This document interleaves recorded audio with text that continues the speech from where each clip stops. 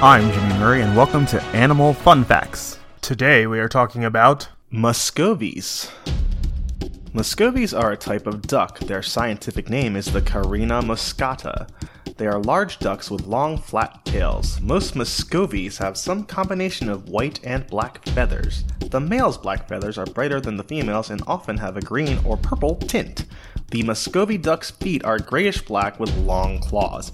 Males have pinkish-red caruncles, warty bumps on their faces.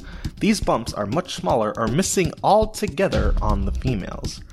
Male Muscovies weigh 10 to 15 pounds and are around 38 inches in length. The females weigh 6 to 8 pounds and are around 25 inches long.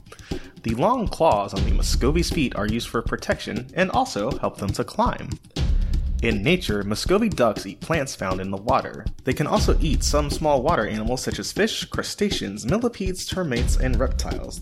Domesticated Muscovy ducks can breed up to 3 times each year. The female lays a clutch of 8 to 16 white eggs, usually in a tree hole or hollow, which she then incubates for 35 days. When chicks are born, they usually stay with their mother for 10 to 12 weeks. Wild Muscovy ducks live in forests, lagoons, rivers, and sometimes small bodies of water. They do not migrate.